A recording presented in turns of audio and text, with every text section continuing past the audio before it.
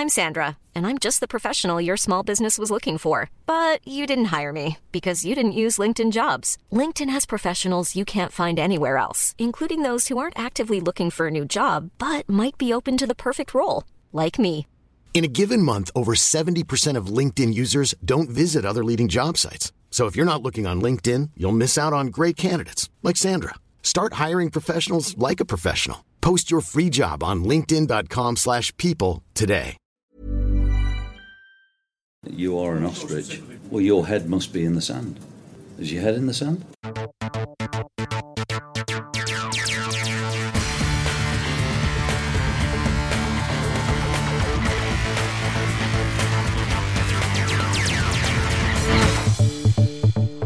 Are you flexible enough to get your head in the sand?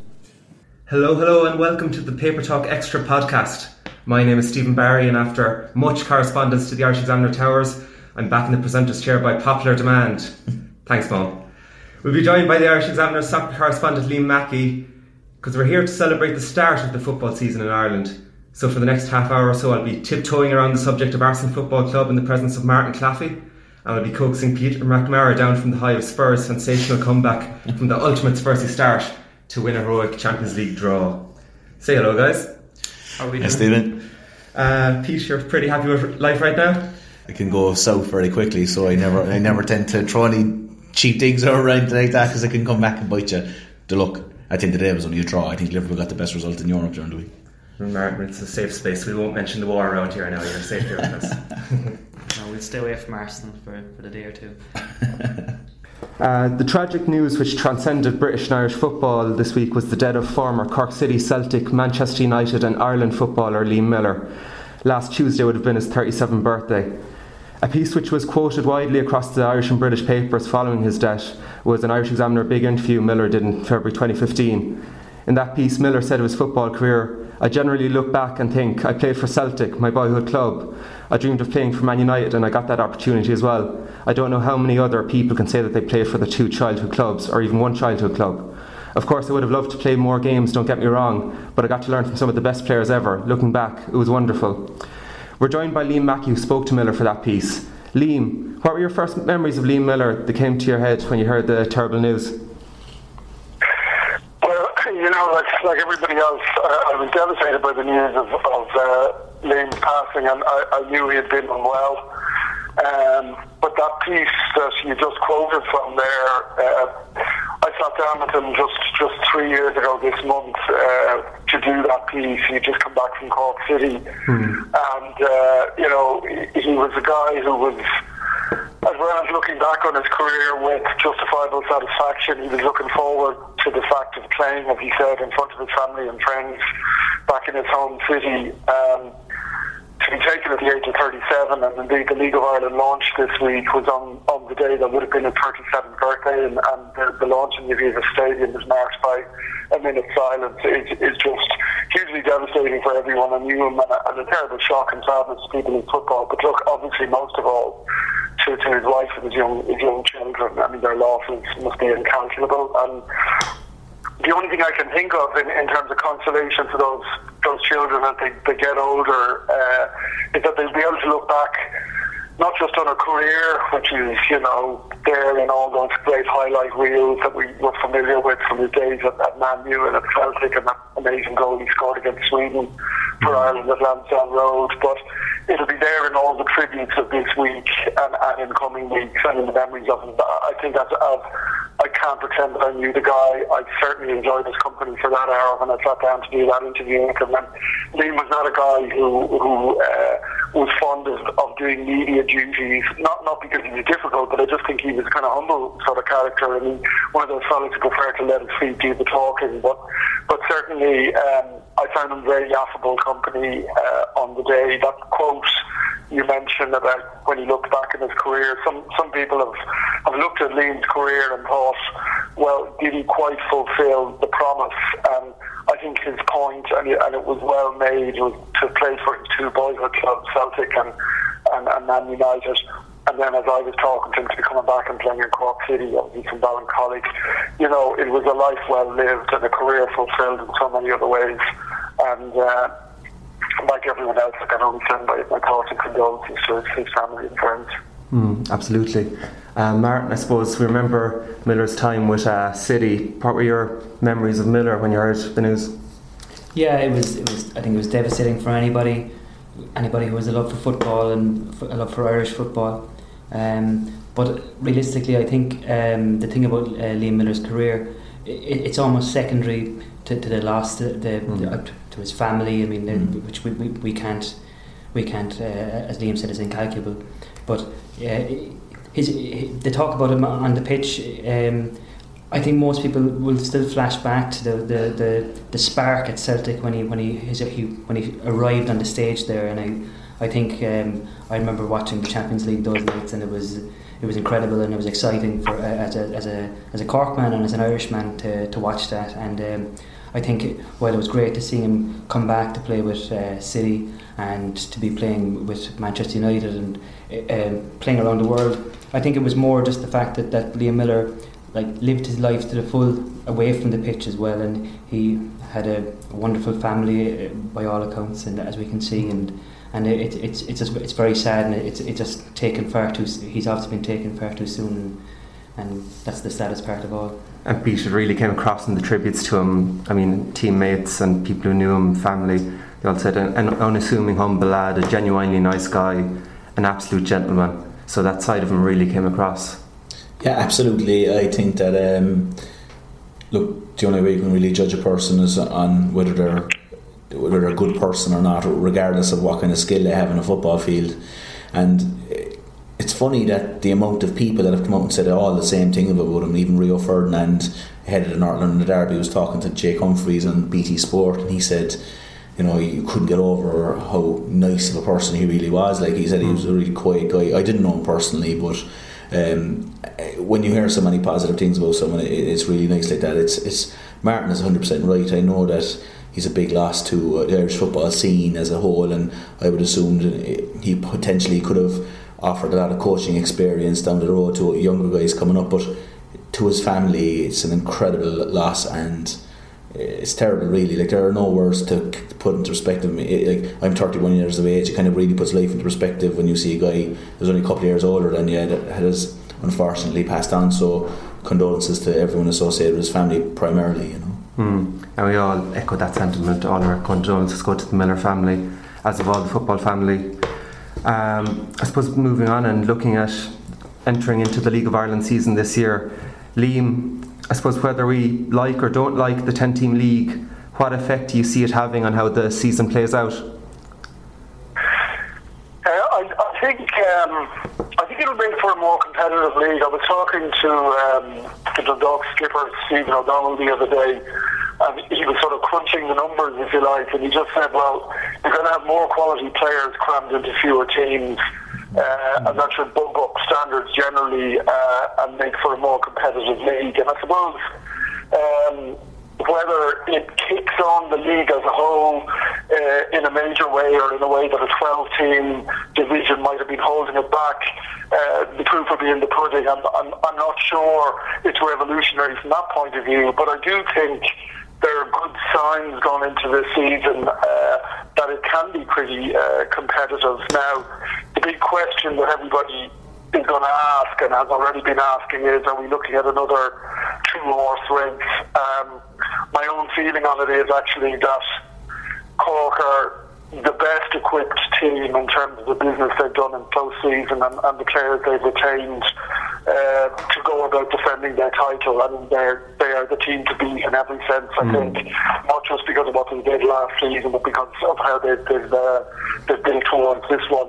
But Dundalk will be there, and just to mention Stephen O'Donnell, I thought it was an intriguing one. I said to him the other day, do you think it's going to be a two-horse race? And his thought in it was that for the first time in 3 or 4 years, he didn't feel it was going to be that. He felt generally it'd be competitive for the reasons I mentioned. But he specifically, when I said to him, would you have a dark horse contender? And I guess, dark horse isn't a phrase that the likes of Rovers, for example, would find flattering, or some of the other clubs that would have title ambitions or top 4 ambitions. But when I said dark horse to him, he said Waterford. And he wasn't just talking about them coming up and surviving or doing mid-table. He was talking about them challenging at the top because of the way they've added to the squad they have. So I do think it's great that Waterford are back in there for traditional reasons and for geographical reasons, and in terms of what they're doing there and the squad they put together. So look, I think it's going to be a competitive season. Whether in the long term the 10-team move, it's been tried before, actually achieves something beyond one good season, we'll have to wait and see. But I think the signs generally are pretty encouraging for the 2018 season, though always with the League of Ireland, we know from experience you have to keep your fingers crossed that something unforeseen doesn't come up mid-season and put the headlines in a negative light. And when you talk about Stephen O'Donnell mentioning Waterford as potentially big contenders, and we know they're just come up with some strong signings in, likes of Bastian Heary from Limerick, Ishmael Akinade from Bohs. They've got some experience in with Dave Webster and Gavin Houlihan. Do you see them potentially breaking into maybe the European places or breaking up that Cork-Dundalk stranglehold on the league? I certainly see them pushing towards the top of the table. It's normally it's a massive leap to go from first division winners up into the Premier League is a huge leap. But there's every sign that Waterford are going about it with precisely the intention of thriving rather than just surviving. And so I do see them having a very good season. I personally think it would be asking too much to see them as title winners. I do think that will still more than likely come from Cork and Dundalk, and at the moment I'd be favouring Cork very heavily. But as I said already, I think Waterford will go in there certainly not to make up the numbers, and their arrival is a really good thing. Sadly, I'm old enough to remember the days of Alfie Hale and Johnny Matthews and Peter Thomas and huge crowd at Kilcohen Park, and Waterford have been missed out of the top flight for a number of years. In a good stadium there. You mentioned some of the players they've added to the squad this season, and it was a squad that looked strong in the first division last year. And again, Stephen O'Donnell said to me they were a Premier Division team in disguise, which is a nice way to put it. But they also have Alan Reynolds, really good manager, and Pat Fenton there as director of football. It's a good team, seems to be a good setup behind the scenes. So I hope for Irish football's sake they have a good season. But to answer your question, I don't honestly see them as title winners. That might be another season, maybe more away for them, and I would currently be seeing Cork and Dundalk making the running but not leaving the pack way behind. I don't think it'll be that kind of two-horse race, but I think it'll be between those top two come the end of the season, and I kind of fancy Cork to do it again, I must be honest. And you're based up in Dublin. Do you think any of the Dublin clubs can have a say, like the likes of Shamrock Rovers, Bohs? Can they break in there? Bohs, I think, did exceptionally well last season. Keith Long deserves an enormous amount of praise. Very small budget, had to rely on under-19 players to some extent to bolster his squad. Now, one thing I'd say about Bohs is they seem to be going in the right direction. I think it's a longer-term project with Bohs. The redevelopment of Dalymount, if and when that finally comes to pass, would be a really positive thing. Their under-19 teams, under-19 side won the Irish title. They'll be in the Youth Champions League this year. Greg Lawler, their coach, did a fantastic job. Keith's done a great job with the senior team. They've lost a couple of big players. They brought in a couple who will certainly add a bit of experience. I don't see them challenging for the title, but I certainly see them more than holding their own. And the fascinating thing from a Dublin perspective is that the opening night is going to tell a story in itself, because obviously you've got Bohs against Rovers in the big derby. And for Rovers, again, they're a club. I think the success they had under Michael O'Neill, the run in Europe, it certainly financially helped the club, and I also think in a way it sort of bought them time, and it certainly in a way had bought Stephen Bradley time. I think the fans at Rovers, who traditionally would be accustomed to success, historically speaking, and not prepared to settle for less, I think in Stephen Bradley they saw a young manager, an ambitious manager, a manager with good ideas that how the game should be played, and have been prepared to give him time. But I think this is a season where they'll think, okay, show us some trophies now. I don't think they're going to win the title, though I do think they've I think, for example, Greg Bolger going to Rovers is a really, really good move. Just a sort of class act who helped dictate the tempo of games for them and have really composure. They already have possibly the brightest young player in the league in Trevor Clark in their ranks. They've good players around that team. Brandon Neal is another. Whether they can gel enough to do it this time, I'm not so sure. As I say, tomorrow night's going to be fascinating because that's a real test for Bradley and for Rovers. I mean, if they don't start off with a convincing performance and ideally a win at Dalymount, it sort of brings the pressure on them straight away, which they could do without, you know. But look, I think they'll have a decent season. I think Bows will more than hold their own. The other interesting one from the Dublin perspective is obviously Pats, who I think everybody surprised last season was flirting dangerously with relegation.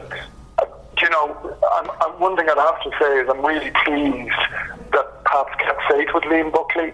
I think he's been one of the most enlightened managers in the league over the last number of years, and I'm glad to see he's still at the helm despite the problems they had last season. And I think he's made some good moves in the close season. And Pat's probably biggest problem last year was that they were just leaking goals like a sieve, and they really needed to shore that up. And I think Toner coming in is a real coup for them. And Simon Madden at right back, he's been, you know, arguably the best attacking right back in the league for the last couple of seasons. So I think as well as giving them that kind of forward momentum, he'll be another factor in hopefully, from Pat's point of view, helping to tighten up that defence and just make them more solid than they were last year. They badly need that. Great stuff, Liam. I suppose, Martin, just following on from that talk about teams trying to break up that, I suppose, nearly historic Dundalk, Cork City dominance. Is there anyone you see breaking in there that can get into the European place and maybe challenge their rivalry? I think Liam is right that Waterford are going to be a team to watch this year. Maybe it's too early to be challenging for the league, but they've probably made some very astute signings. Bastianeri, I think, has been a very, very shrewd signing, and the fact that they actually have Kenny Brown, who was such a star for Cork City when he was there. When they rested him from Turner's Cross last year, that was a bit of a sore point for City. So I think the spine is there with Akinade as well. The spine of a really solid team is there, so they'll be a team to watch. Sligo might be interesting. They've made some interesting signings as well. So I mean, this Kate Morgan they brought in, who played with Liverpool, will be I'm sure to be watched. And I think as well that maybe Bohemians, as Liam said, are following a very, very solid path, but they brought in some good players as well. So they'll be like the opening night is going to be very interesting to see how they go against against Rovers. And Rovers, Stephen Bradley, maybe he really has to come up with the goods very early this year. And again, I know we've spoken about that, but I think Liam Buckley had probably earned the right to flirt with relegation and to a poor season with Pats, considering what he's done there. I think Stephen Bradley, the pressure is on because while he's a young coach and a very ambitious young coach who has good ideas, if he doesn't come up with the goods early, I think that he'll be under serious pressure. It'll be a cracking start to the season with that Dublin derby. I know we'll get plenty of a chance to see Bows. They're the most televised team in the early days of the season. They've 4 of their 6 games on TV. They're sold out for that game at Dalymount.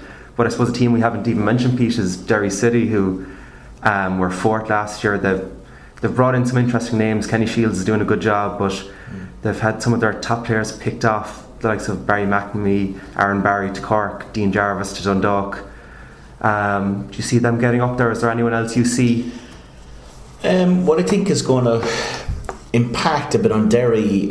Certainly, I think the big thing when you're starting out in the Premier Division in the league and you're trying to challenge is you need momentum. And I think the fact that they're going to play the first 3 or 4 games on the road is not going to help them. They have an opener away to Waterford, which could potentially be a very, very difficult game for them. It's a big trip as well.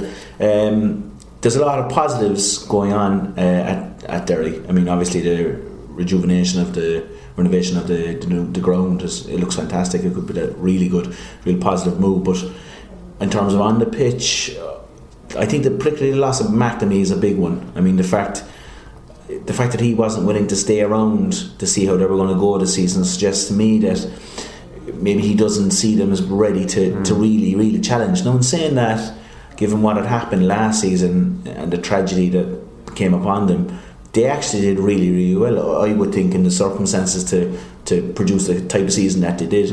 Shields has done a remarkable job, even getting those boys back in the pitch. I think it was Braves their first game back at the time after what had happened, and just to get them back so soon after that, a lot of mental fortitude there. And you know, you'd like to see Derry do well, especially in the circumstances, but I think it'll be just tricky for them. Like we've seen how a team, if they're on the road for the first few matches, I think West Ham were away for the first couple of games in the Premier League and it didn't exactly help them. I think Liverpool had a shaky enough start when they were away from Anfield so it is tough, and that's the key for them. And their first game is a very, very tricky one away to Waterford.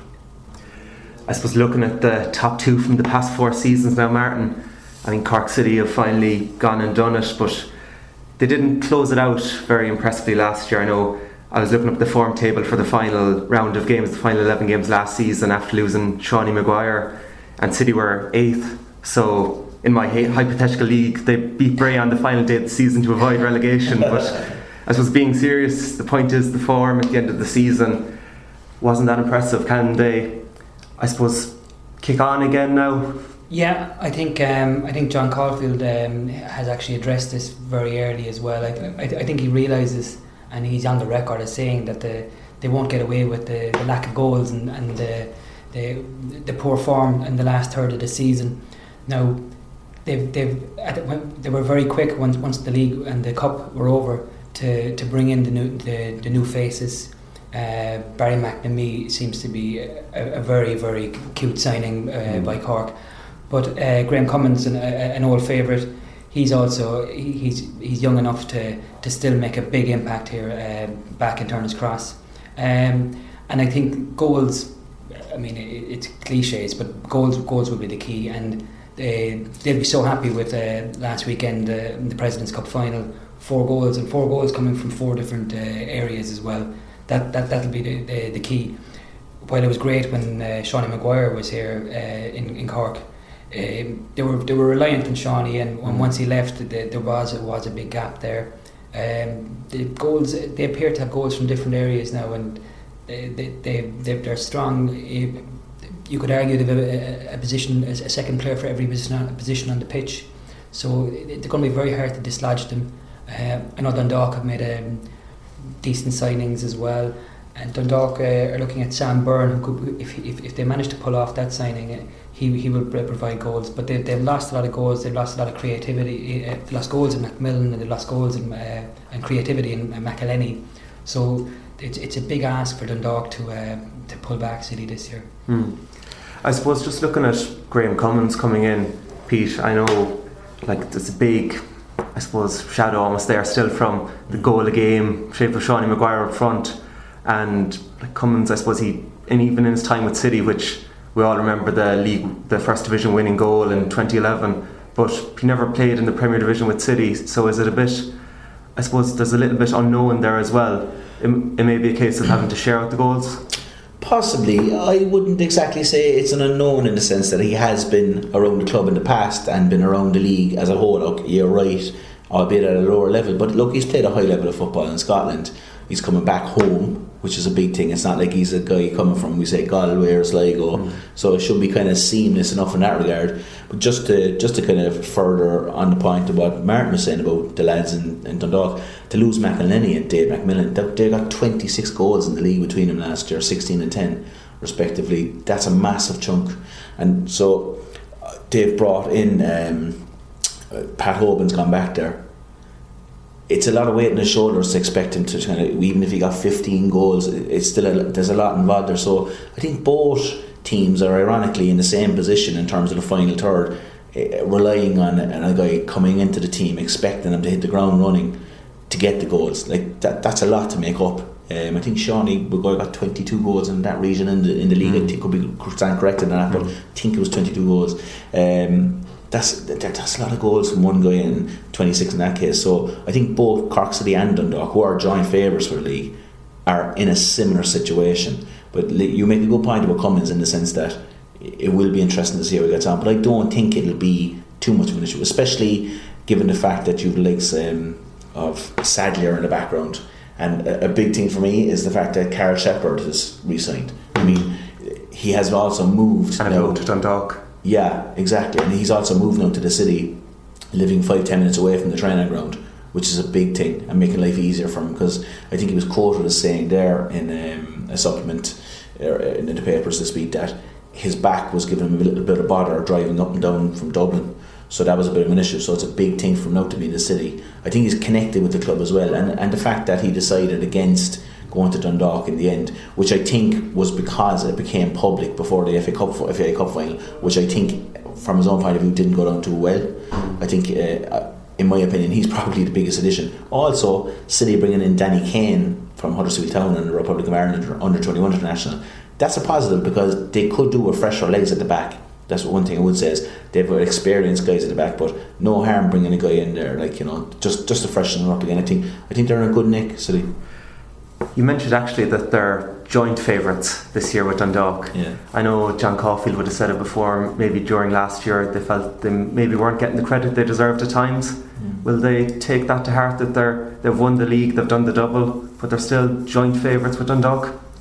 I think John is very good at getting a siege mentality at Turner's Cross, and he's such a passionate manager. He's so passionate about the club, as he was as a player, and he's the same as a manager. He will already they'll have forgotten about the double. That'll all be put away. That's last season, and he'll be making sure that, like, this season they're starting from zero, and it'll be all one game at a time. It's an old mantra, but it worked from last year. And if you look at John as well, he when they were second to Dundalk in the league in 2015, he broke up that squad, built again, because he wasn't happy with it. This time he hasn't broken up the squad, but he has made wholesale additions, and I think that'll be crucial, and I think that'll actually be the winning of the league, actually. Pete, do you think City have had a stronger transfer window, and I suppose that President's Cup win, does that give them momentum very early in the season? Yeah, I suppose certainly in the way they won it. The fact that they were 2-0 down and came back to win 4-2 that's impressive going. I'd say Dundalk were fairly shell-shocked, despite the fact it was a President's Cup game, in the dressing room afterwards. But I think the key thing here is they're playing each other on Friday, March the 9th, in Oriel Park. And that game, assuming that City get the points against Pats, which is no gimme, I'll get to them in a second, because it's actually a bit to say on them, Waterford and Sligo Rovers. They're then playing against Bows, and the game against Dundalk on March 9th is a massive match, because as we've seen in the past, the first game between the teams in the division seems to set the tone for the whole season. Like, now they're playing 4 times against each other in the division this year, and I think City now are unbeaten against Dundalk in the last 7 matches. So psychologically, they are definitely head in the head-to-head. But going to Oriel on March 9th, I think Stephen Kenny will have airmarked that match as a game absolutely must win, just to break that kind of so-called hoodoo, so to speak, that City seem to have over Dundalk recently. So that's a key fixture for me. Just on the first game for City, that is a very hard match against Pats. Pats brought in Kevin Toner quite well. Toner, and as well as that, I found it kind of strange that Rovers let Simon Madden go, and as well as that James Duna, who, 2 guys, a lot of potential, and it's not easy to go to Inchicore and get a result. And if City did that, there'd be a fantastic result from their point of view. But I wouldn't be surprised if Pats rearing for road caught City on Friday night. Yeah, I think Peter's making a good point there, and Pat's of course of Christy Fagan as well, who's one of the most deadly marksmen in the League of Ireland. And Pat's towards the end of last season as well, they did a job in Cork City when they needed to as well. So I mean, it wouldn't be the biggest shot going if City were to trip up, and no doubt Pats as well would be eager to kick off their season by beating the champions. That's another thing that the word around Turner's Cross this week, that they're aware that everybody is there to shoot them down at the moment, and that's going to be the case on Friday night as well. And are they aware, Martin, that they're, I suppose, shooting for history in the sense that they've never defended the title? The last Cork club to do it was in 1951, back when Mayo were winning All Irelands. Is that sense around there? I think actually it probably is in the back of the mind. Alan Bennett was on media duties this week in Cork, and he brought up that very figure, the more than 60-year wait. Now Alan is a little bit off 60 years, so even he won't remember of how long ago that was. But I think Cork are aware that they're making history. They've been making history in the last couple of years, and they'll be aware that they can make further history. And again, John Caulfield will be striving and pushing this team further and further. I think Peter was making a good point as well there about Danny Kane, about young legs coming into the defence of Turner's Cross. He's also brought in Toby Adebayo Rowling from Sligo, who's an extremely quick player who can play in defence or midfield. And same with Danny Kane, following a pattern of astute Caulfield signings, where maybe players who might be maybe signed as such as a defender but might end up playing midfield, or I mean, we saw Keohane playing last year almost as a false nine at one stage, playing as a full back. The only position he didn't play was goalkeeper. Conor McCormack started last season as a centre half, an emergency centre half in the President's Cup against Dundalk, and he also played all over the pitch. So I think you'll see a lot of movement, a lot of switching of positions, and I think naturally with all these new names coming in as well, it'll be a while before we actually see what is the settled or what is it close to being a settled City 11. As not a settled team, Pete, but it's a settled squad. But when you look at Dundalk, is there a little bit of, I suppose, flux there in terms of, even firstly they've new owners coming in, they're following this Rosenberg model, but Stephen Kenny is still active in the transfer market right up to the start of the season. And I know they've brought in Pat Hogan, obviously Ronan Murray, he's come in from Galway up front to try and replace anyway McMillan and McElhenney, and there's some interesting recruits in terms of a Lithuanian international, Karolis Shved-Dukas, if I got that right, and former Liverpool midfielder Christian Adorjan. Do you think do they have a bit of an unsettled look about him coming into this title challenge? Well, I wouldn't say they have an unsettled look. To be fair, you could nearly argue that Cork City are unsettled in the sense that they brought so many guys in that Martin's on the ball there. But I think John Caulfield did that for the fact of making sure things were fresh and dynamic and no one was getting complacent. Also, I'd say he did it because he didn't want the opposition to think Cork City were getting predictable. Certainly that would be the case then as well. I would imagine that Stephen Kenny wants to mix things up in that regard. But they do on paper, in my opinion, seem slightly weaker than they were at this stage going into last season. Now it's probably easy to say that, given that they're going in as the runners-up rather than the. But certainly the names on paper don't scream out at you the way that some of the signs that Caulfield has made. That's not to say that they won't go on and win the league, because they obviously could, and there's still time to do a bit of work in the transfer window. But certainly I think one of their greatest assets, without a shadow of a doubt, is Kenny himself, because I think he's a wonderful man. He's a brilliant tactician. He's clearly a great motivator. And there also is that bite between the two clubs. They openly admit both groups of players just don't like each other. So it makes for a fascinating duel. It's actually, in terms of Irish sporting duels in the last 3 or 4 or 5 years, it's probably been the most fascinating. And I hope that there are numbers reflected on that in the gates around the country. Certainly when they play each other, like the crowds are incredible. I mean, I personally, I was at nearly all the home Cork City matches obviously last year, but particularly the one that stands out a mile to me was the first game of the 3 in a sunny Saturday afternoon at 3 o'clock kick-off. It was an incredible atmosphere. The atmosphere was red hot. So it's fascinating stuff. It really is. The City Dundalk thing is an incredible story in itself. And I'd say maybe in years to come, someone will actually write a story with getting the players together. It's that kind of a jewel in Irish soccer, you know. I suppose if we look at the other end of the league, we've talked about the 10 teams has maybe raised the standard, but someone has to go down at the other end. And I know we've had, in our intro to the podcast, you have Eamon Cregan talking at the start of the show about raging at the media, specifically the Examiner, writing off teams. So to continue in that tradition, I suppose, of paper talk, Martin, who would you write off this year? Who's going to struggle with relegation? I don't know about writing them off, but I think Bray and Limerick are in for long seasons. I think there's been a lot of both teams, both clubs, not just teams, are unsettled. Bray had such a great start last year, and it all went pear-shaped. Things have changed there. There's been a lot of outs.